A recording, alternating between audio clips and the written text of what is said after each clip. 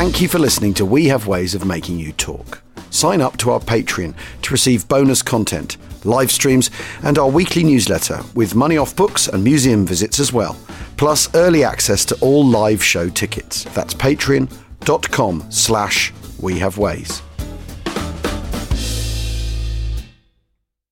Ryan Reynolds here from Mint Mobile. With the price of just about everything going up during inflation, we thought we'd bring our prices down. So to help us, we brought in a reverse auctioneer, which is apparently a thing. Mint Mobile Unlimited Premium Wireless. How to get 30, 30, bit to get 30, bit to get 20, 20, 20, bit to get 20, 20, bit to get 15, 15, 15, 15, just $15 a month? Sold! Give it a try at mintmobile.com/switch. $45 up front for 3 months plus taxes and fees. Promo rate for new customers for limited time. Unlimited more than 40 gigabytes per month. Slows full terms at mintmobile.com. Ryan Reynolds here from Mint Mobile. With the price of just about everything going up during inflation, we thought we'd bring our prices down. So to help us, we brought in a reverse auctioneer, which is apparently a thing. Mint Mobile Unlimited Premium Wireless. How to get 30, 30, bit to get 30, bit to get 20, 20, 20, bit to get 20, 20, bit to get 15, 15, 15, 15, just $15 a month? Sold! Give it a try at mintmobile.com/switch. $45 up front for 3 months plus taxes and fees. Promo rate for new customers for limited time. Unlimited more than 40 gigabytes per month. Slows full terms at mintmobile.com. Want to get a chiseled look in the jawline? Sculpt and shape your jawline with added volume from Juvederm Volux XC. Juvederm Volux XC is an injectable gel specifically designed to be robust enough to improve moderate to severe loss of jawline definition. And it is the first and only hyaluronic acid filler approved for the jawline. Add volume to your jawline for a chiseled look with Juvederm Volux XC. For important safety information and to find a licensed specialist, visit Juvederm.com. That's JUVEDERM.com. Not for people with severe allergic reactions, allergies to lidocaine, or the proteins used in Juvederm. Common side effects include injection site redness, swelling, pain, tenderness, firmness, lumps, bumps, bruising, discoloration, or itching. There's a risk of unintentional injection into a blood vessel, which can cause vision abnormalities, blindness, stroke, temporary scabs, or scarring. Talk to a licensed specialist to find out if it's right for you. Visit Juvederm.com. That's JUVEDERM.com.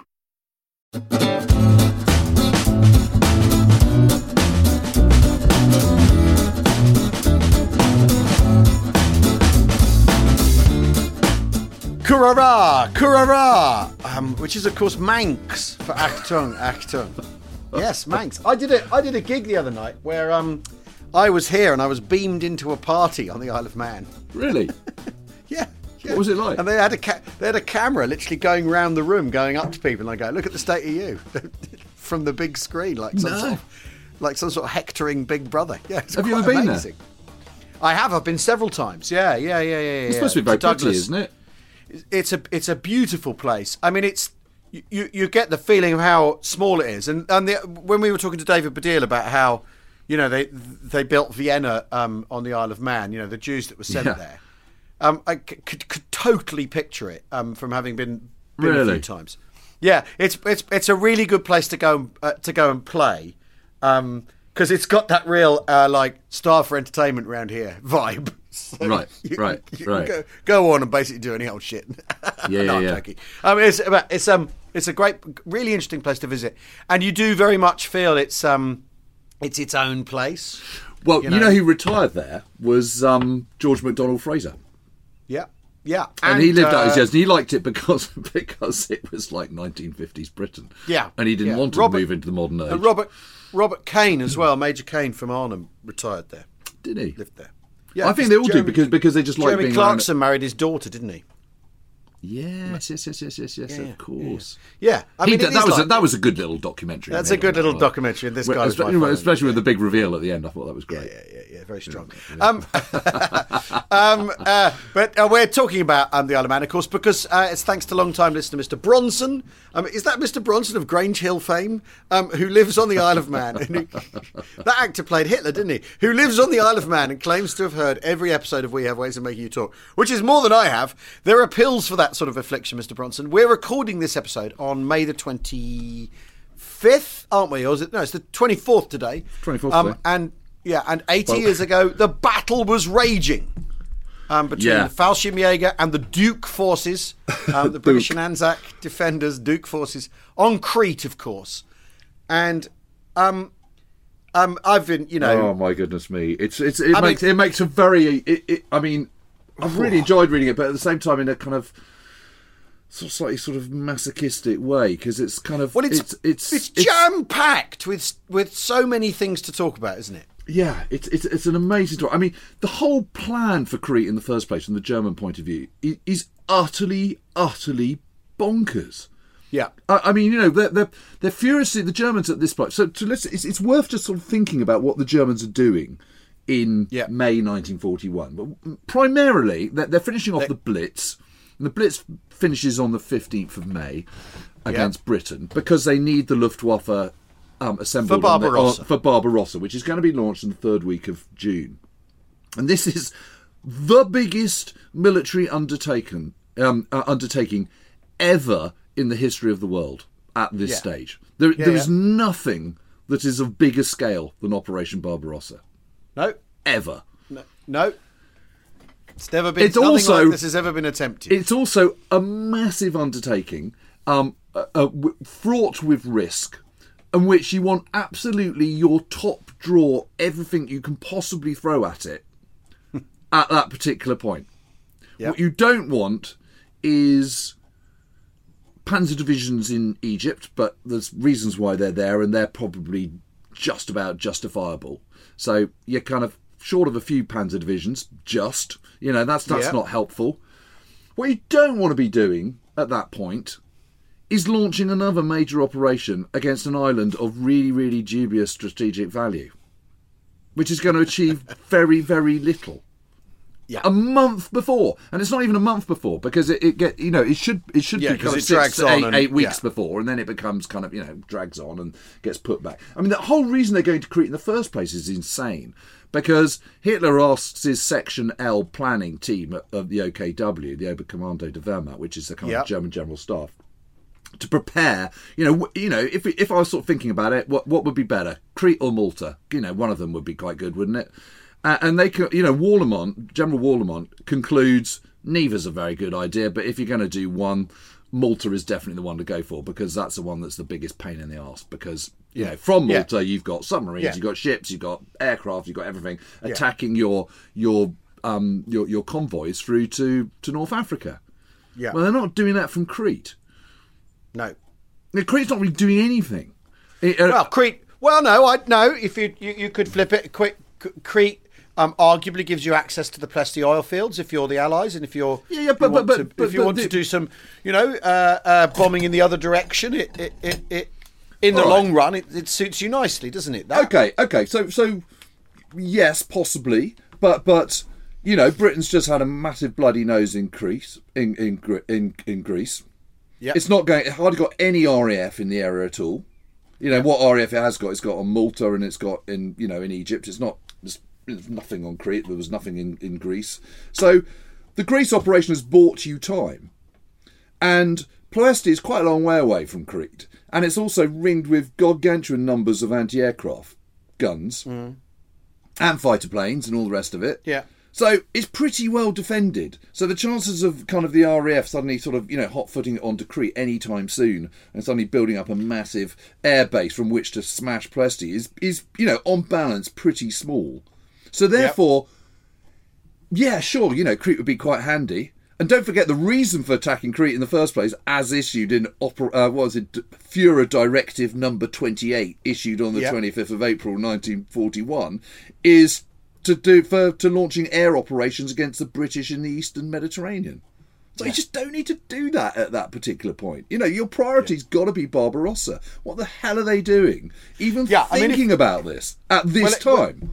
But this talks about that. This speaks to the stuff we've been talking about before about strategic intelligence. That and it's because of Hitler that you can run you can be Warlimont and you can run a feasibility all you want, but he might not listen. He might not read it. He's easily distracted. I mean, the thing is the invasion of Crete looks to me like someone playing Risk, isn't it? As you sort of think, I can hop over to that island. That's not that far from. You know what I mean? Completely. Without really at all thinking about what you're committing yourself to. Just in terms of then having to occupy it for a long time and then defend it and then run it and administrate it and it just it's this thing of just using. If in the long run you're going to end up They're soldiers. Those soldiers could be used somewhere else. And as you say, you're about to take on the biggest undertaking anyone has ever done militarily. I mean, the Fallschirmjäger could be very useful somewhere else. Well, 14,000 of them. 14,000 of them. 500 transport planes. Yeah. Okay. That is gold dust for Operation Barbarossa. Yeah. The one thing they lack is the ability to successfully manoeuvre and move supplies. But whose paw prints are all over this thing? It's Goering, right? What you really want is a German cock-up involving a misunderstanding of air power and its potential, and also the risk that you put your air power under when you do something like this. Goering's your man, isn't he? Yeah. I mean, guaranteed to kind of cock it all up. Guaranteed to cock it up. But then also, Student is it's very interesting. He wants to German Fallschirmjäger doctrine, airborne doctrine, which the British have found out about because they've got hold of it in 1940, haven't they? Is what you do, and it's basically that you capture an airfield and then you use that as your staging post. That's really, really, really smart, right? And ideally suited for this, essentially, because there are airfields, and of course, I mean, the other thing that's really interesting about this is, when people say, thanks to Ultra, we knew everything that the enemy were going to do. Well, on this occasion, thanks to Ultra, we knew everything that we were going to do, and because Freiburg thought, well, we know they're coming, we know what they're going to do, we know what's going to happen, we've got no problem dealing with this. And that actually Ultra, in this instance, rather than helping, makes you overconfident and makes you misread a situation as much as anything else, which I think is really interesting because, after all, if Ultra means we know what the Germans are going to do, which means we can defeat them. Whereas on this occasion, what it means is that you don't defeat them because you're thinking, we've got that figured out, rather than thinking. Yeah, I mean, you know what I mean? And I think that's really, really interesting because that runs against the grain of the idea that Ultra is the key to victory. Leadership and good decision making based on the intelligence you have is the thing that leads to good decision making, not simply knowing. The intelligence picture all round is absolutely woeful. So the Germans. They think there's they know nothing about Crete at all. They think there's 10,000. It depends who you read, but one thing I read said they think there's 5,000. They just don't know, do they? But they don't really know. They don't know. But they certainly don't think there's 42,000. And no. And it's really interesting. It's the whole point of an airborne operation. It's supposed to be a coup de main operation. It's supposed to have the element of surprise. You're supposed to attack with a kind of a rule of thumb 3-1. They have a 4-1 disadvantage or 1-4 disadvantage. So everything about it is just sort of stacked against them from the word go. I mean, the intelligence picture that the British have on the Germans is incredibly good, but of course, it's, as we know, it's misused. And the interesting thing about Freiburg is. Freiburg is an amazing guy. He's got these 27 bullet holes on him from the First World War. He's come over to England in 1914. He's joined the Royal Naval Division. He's fought at Gallipoli. He's fought on the Western Front. He's a really good bloke. He's a bear of a man. He's honourable. He'll do he'll never shirk in the face of duty, all those sort of things. He's a really, really good guy. The big problem is he's just a bit thick. And he's just, and he's retired from the army in 1934. So he's out of the army and obviously then brought back in when the war begins. So he's out at that crucial time just as things are starting to modernise. He's out of the loop at that crucial moment of sort of developing air power and all the rest of it. And he just doesn't have the intellectual capacity. And he can be sheltered a lot but by having a decent staff officers underneath immediately after him. But the problem is that Crayforce is kind of thrust upon him really quickly. And there isn't the staff. The basis for that kind of for that force, that 42,000 men, just isn't there. It's like a corps, really. And he doesn't have the staff of a corps. And the big problem he has is he's been trusted with Ultra, and someone as honourable and kind of bound by duty as Freiburg is never, ever going to risk compromising this great secret that he's been let in on. So he goes the other way. So he knows that the airfield at Malemi is the big target, but he thinks, I mustn't over protect it because then they might think that But was he not overruled about disabling the airfield? That he wanted to do that, and he was overruled by. Yes, it's not disabling, but he could have put more troops there. I mean, obviously, yes, he could have put more troops there. Everyone knows it's not rocket science to work out that is going to be their number one target. Yeah. But to go back to Student, the interesting thing is Student wants to, what he wants to do is disperse his effort. I mean, which is really, really interesting. Yeah, which he does, and which he does, and it causes him colossal problems. Yeah. And I think one of the things about this, I think someone tweeted about this the other day, that if it had gone wrong, Student after that wouldn't have been allowed to open envelopes. No. He'd have been thoroughly ruined. Yeah. And I mean, we've talked about it's interesting this, because at the end of day one. Well, hang on a minute. Right? I think it's worth just saying what the plan is. I mean, what they do. Well, yeah. For those who aren't au fait with Crete, so basically you go on. You say. Yeah, they split it into three pieces. Malemi, there's an airfield, and the idea is to capture the airfield and then reinforce from there. But they're literally going east, middle, east, centre, west of the island, aren't they? They've split their effort into three groups. And so there's Rethymnon, which is where the Aussies are. Then there's Heraklion, which is the ancient centre of Crete, which is where the British are. Yeah. And instead of getting the airfield, Kiwis at Malemi, Yeah, I mean, you'd have thought the obvious thing to do is cram everything into the kind of eastern end and western end of Crete. Yeah. Everything, all your effort on Malemi. Yeah. And Canea, the port. Yeah. And then just move east. All of which are under fighter cover, all of which are easier to access, and you land absolutely your entire effort there. And don't disperse, which is and as Student saying, I wanted to make most of the surprise.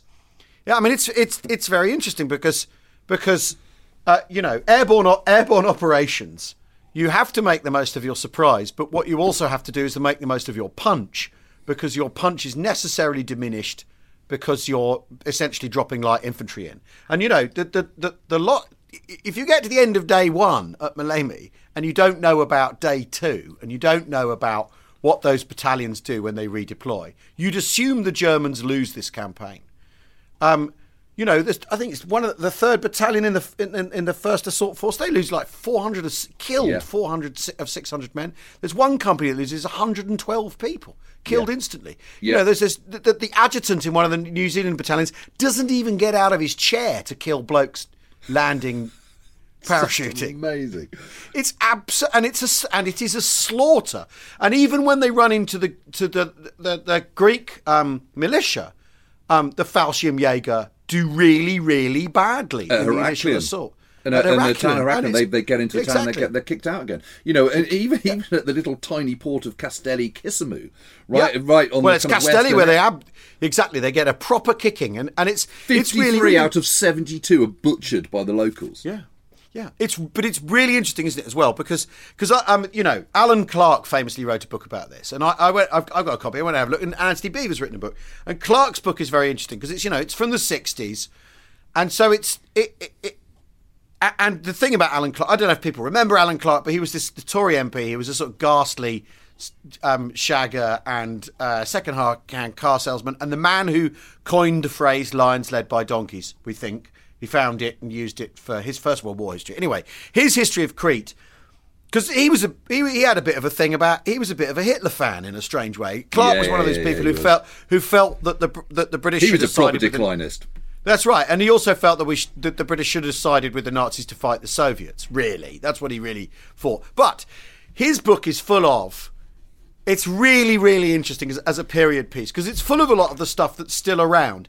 The German soldier with his martial qualities, particularly the Fallschirmjäger, and he prints the Fallschirmjäger, code that they have stitched into their uniforms, the 10 values of the Fallschirmjäger and all that. And he says basically when they land and it starts going wrong, they can't. They have no answers. They really can't figure out what to do and he's saying these are supposedly crack troops, and he's having this. You can read basically Clark's cognitive dissonance. So he can't cope with the idea that these blokes can't figure out what to do, but it's because they're getting an absolute kicking, and the glider landings are a proper disaster at Malemi. With the gliders being shot up by Bofors guns and Bren guns, and really, really, really, and they're those little 9-man gliders, like are like the Hotspur that the British used. That they're getting an absolute total kicking. So if you're writing this as a drama at the end of day one, or if you're Freiburg at the end of day one, you're thinking, well, that went well, didn't it? We've got nothing to worry about here. Yeah, chaps, I remember absolutely. And the other big criticism I remember from Anthony's book was that, the lack of preparations on Crete. Only had 2 anti-aircraft guns, and it was absolutely woeful, and it was it was hardly anything there, and the kind of classic British unpreparedness. But there's no point, because every gun is really important. Everything is vital. Every supply is really important. You don't put it on Crete because it's not needed on Crete. Yeah.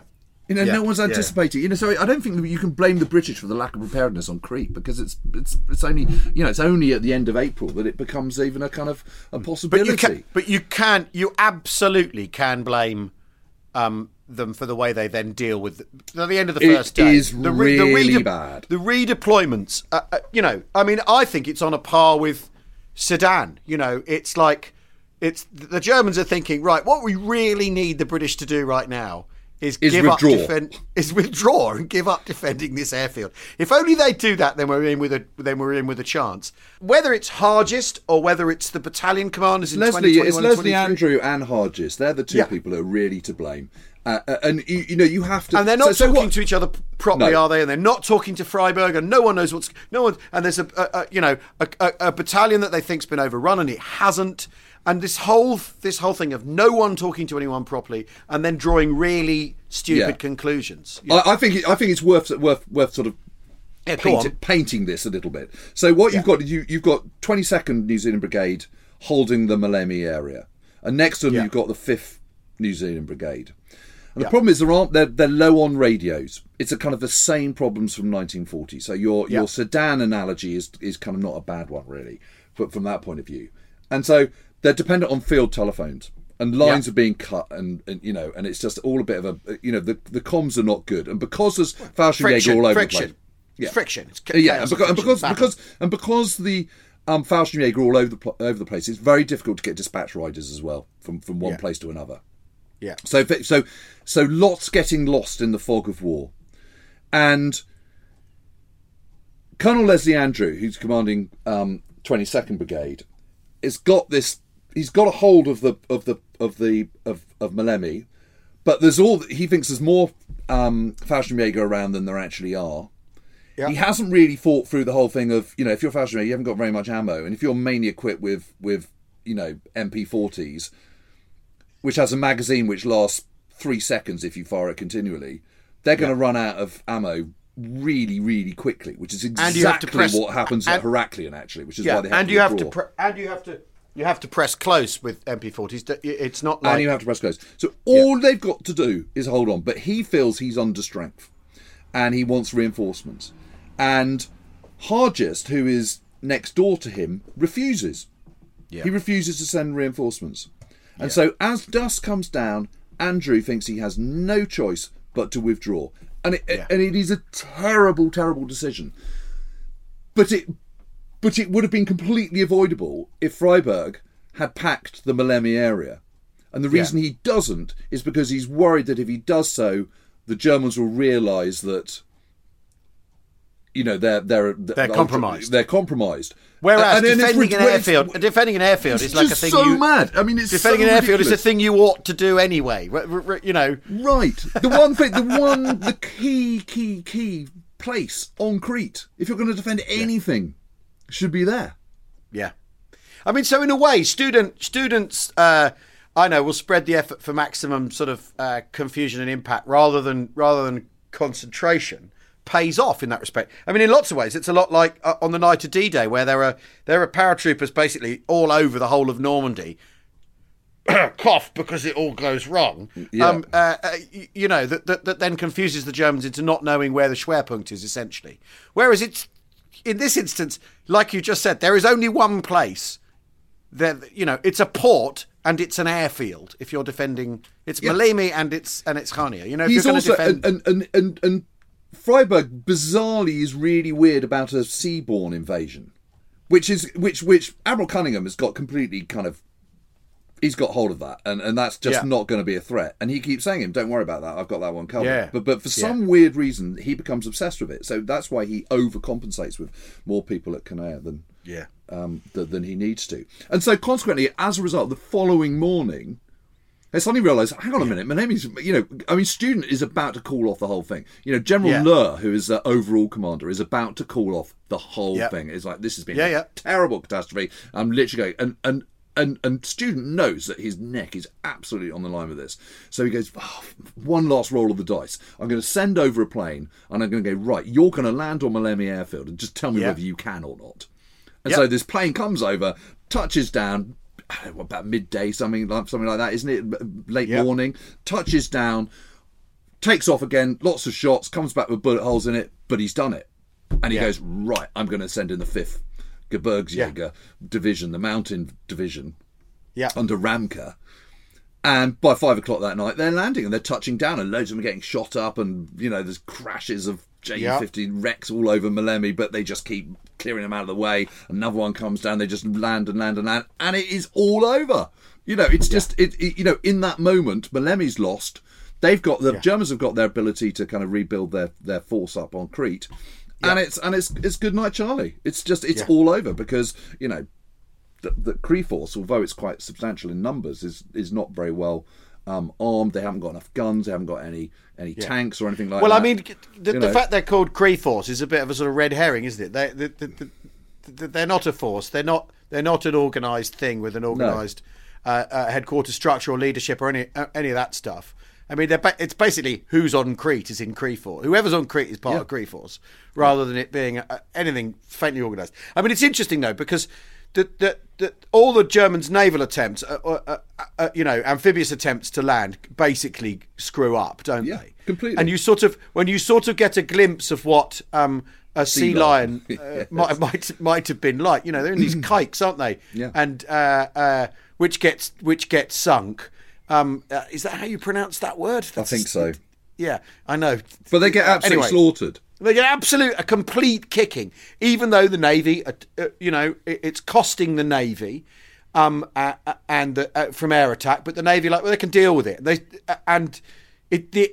Ironically, it's the Italians who land more successfully than the Germans because the Italians have their naval side of things together, because they are, after all, a naval power. And the Italians successfully land people at Sittia, don't they? Yeah. In a way the Germans simply can't do. I mean, it's amazing. It's amazing, and by the 22nd, 2 days after the invasion, it's looking really quite good for the and for the Germans. And Freiburg orders a withdrawal around Kanea. Yeah, and suddenly, from that moment on, it's just all over because suddenly the Germans can just keep going, and the evacuation is actually ordered on the 27th, so within a week. Yeah.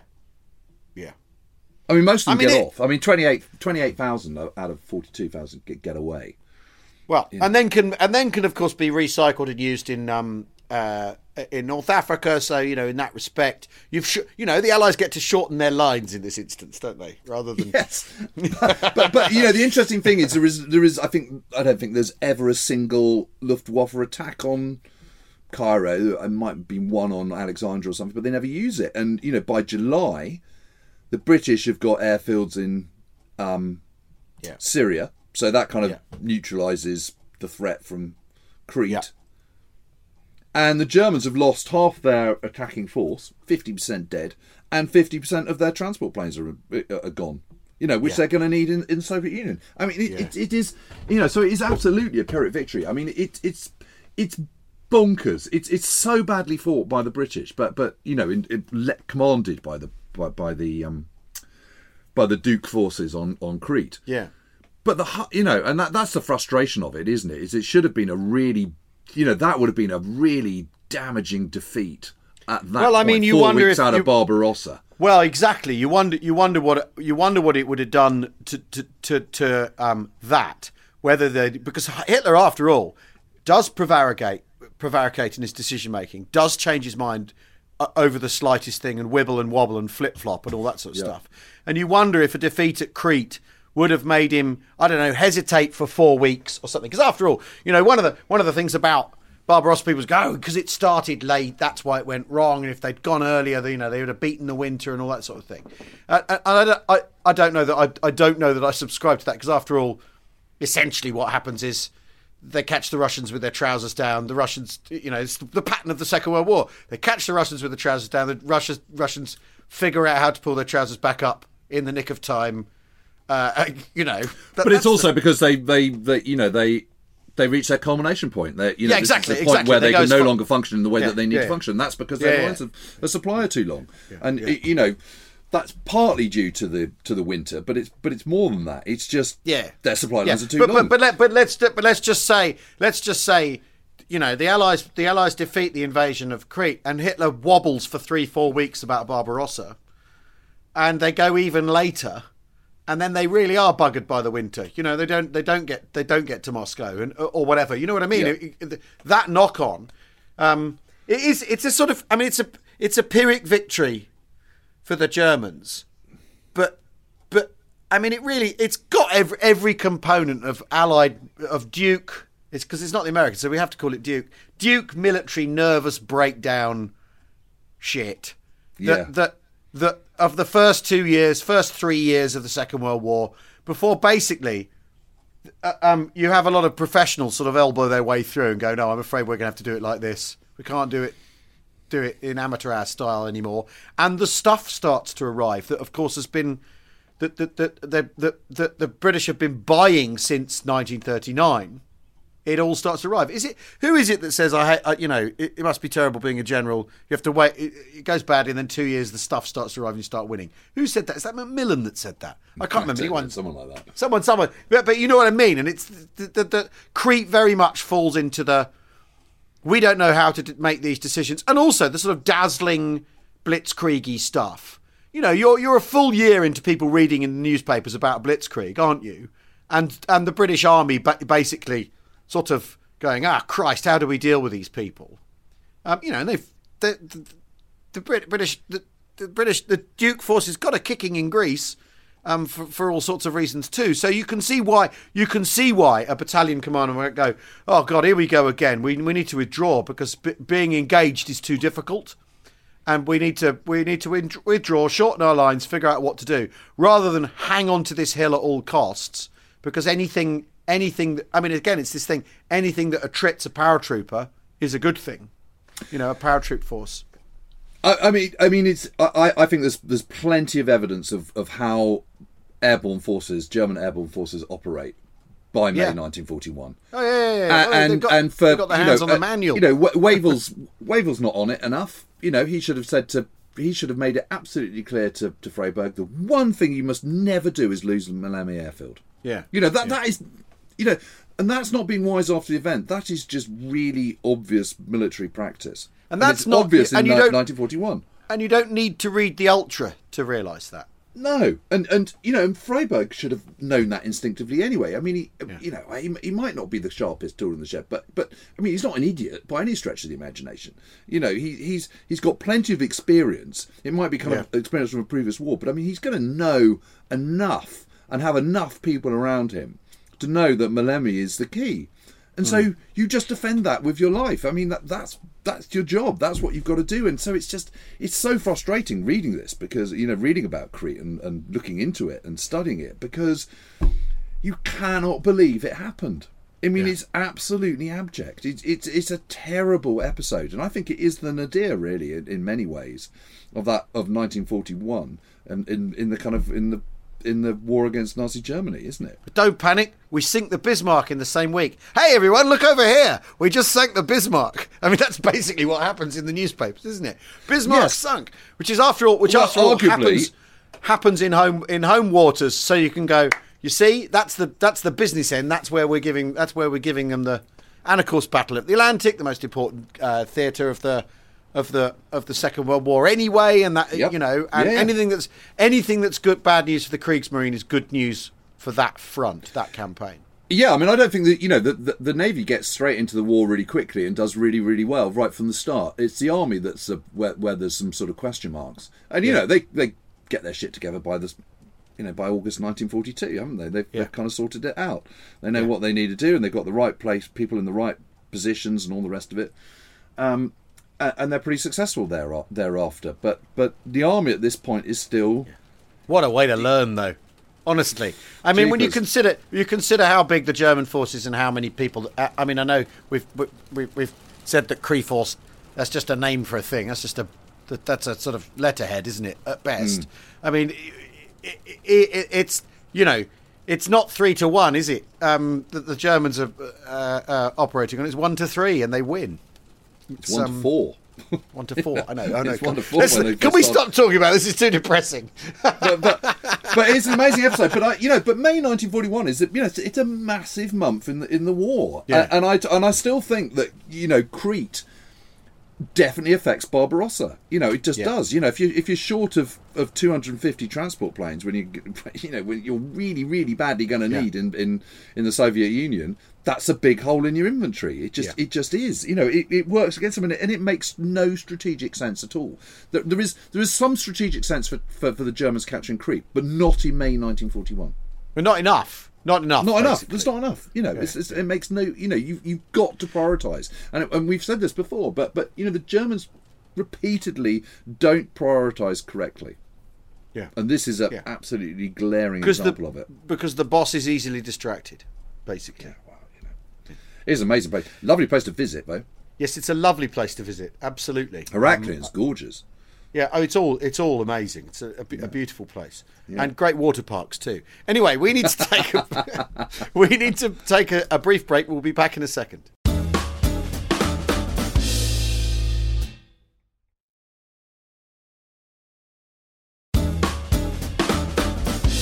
Welcome back to We Have Ways of Making You Talk. As ever, we talked for half an hour then about a thing we were just going to touch on. I'll do the news. We've got some news. A few bits of news. Live stream independent company news. First of all, those of you able to join the live stream last Thursday, we hope you enjoyed the extraordinary contribution of Hop Chalfant, the former great. US Navy submarine hunter. Well, I saw the Colonel at the weekend, who wouldn't shut up about it. God, it was fascinating. Did he have a good birthday, the Colonel? He had a lovely birthday, yes. I had a lovely email back from him the other day. Oh, that's good to hear. Yes, he said I had a very nice message from James. And he was very pleased with the reception of his article about the bridging on D-Day, yes. or the Caen on River bridge stuff. That field company, I think 71 Field Company, who they lost their commanding officer, the 2OC, and the recce officer, were all killed trying to put bridging in. Yeah. On D-Day. It's a hell of a story, that. And then they merged and still get 2 Bailey bridges up in 12 hours. I know, it's incredible. And the bulldozers on the LZs is fantastic. They brought these tiny bulldozers in horses or hamel cars, I'm not sure, and had to clear all the Rommel's asparagus from the LZ and cleared 2,000 yard strips in LZW, and then of course the guys just land anywhere. Like that, whatever. But if you heard that on Friday, yes, and Hop apparently was amazing and talking about how he was wonderful. The subs would be in amongst the fishing fleets, and they'd be at the different layers of water that behave differently in relation to sonar and all that sort of stuff. I mean, absolutely incredible. Yeah. Anyway, and Peter Cunningham sat in for me because I was working. A reminder that we do the podcast once a week live on the internet, so you can see James and I in our respective dens or wherever we end up talking about this sort of stuff. You get a 90-minute show featuring amazing guests, and also the sidebar of shame, where the independent company members, the Patreons, all talk to each other, catch up and gossip, and very often don't listen to what James and I are talking about, which I don't know if I'm bothered by or not. I can't decide. Anyway, there's a small cost for joining. I'm not bothered. Good, excellent. A membership. Basically, sometimes I don't know whether to listen to you or to read the stuff, because there's so much going on in gossip and chat.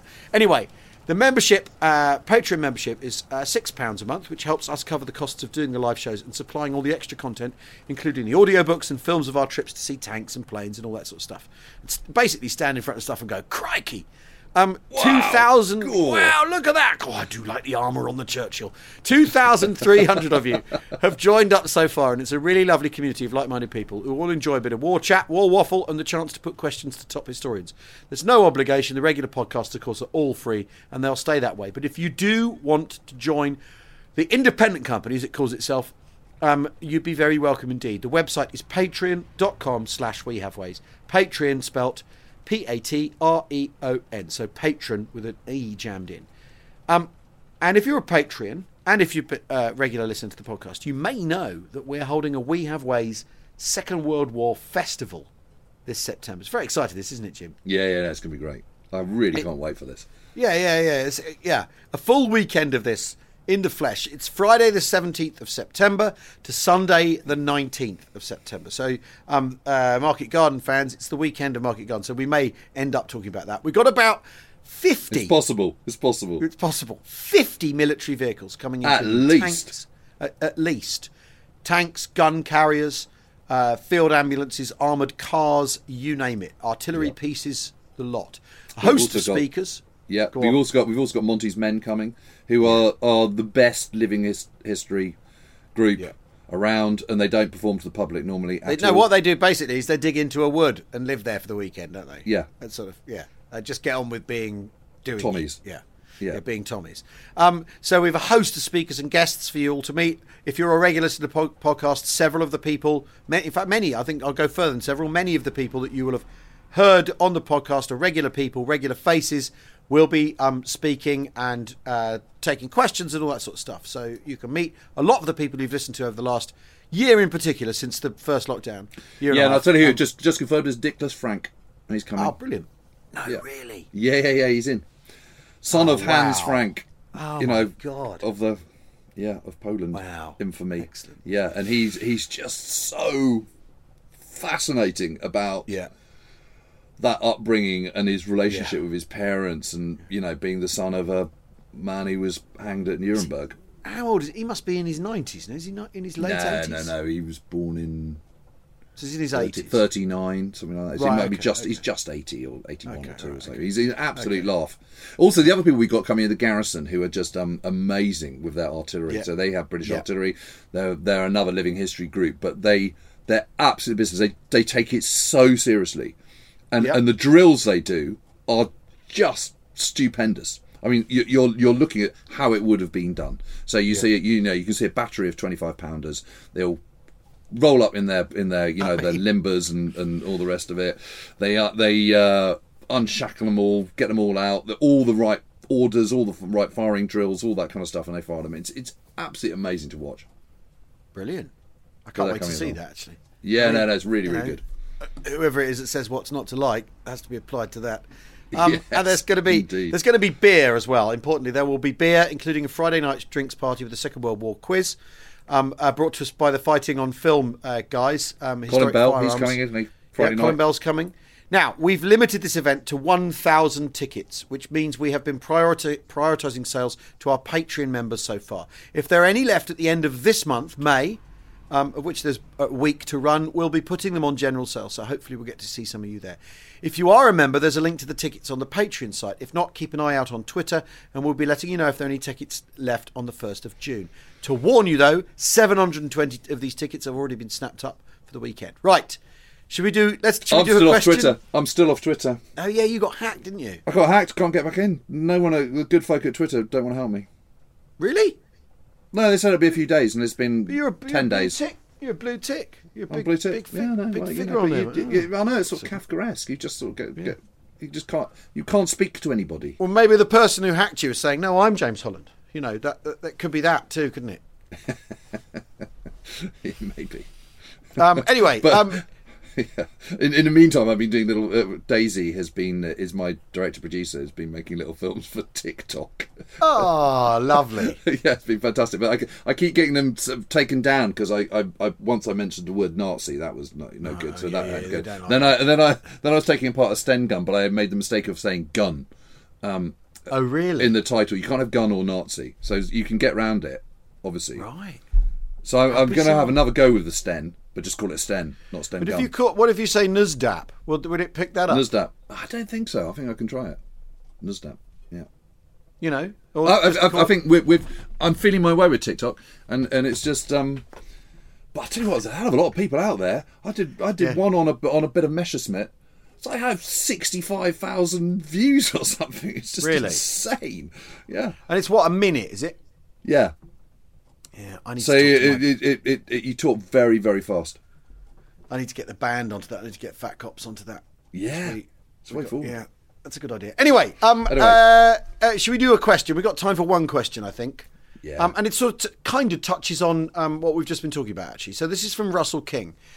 Gents, loving the podcast and the live streams, doing wonders for the spirit of the troops in the far-flung global outposts of the independent company.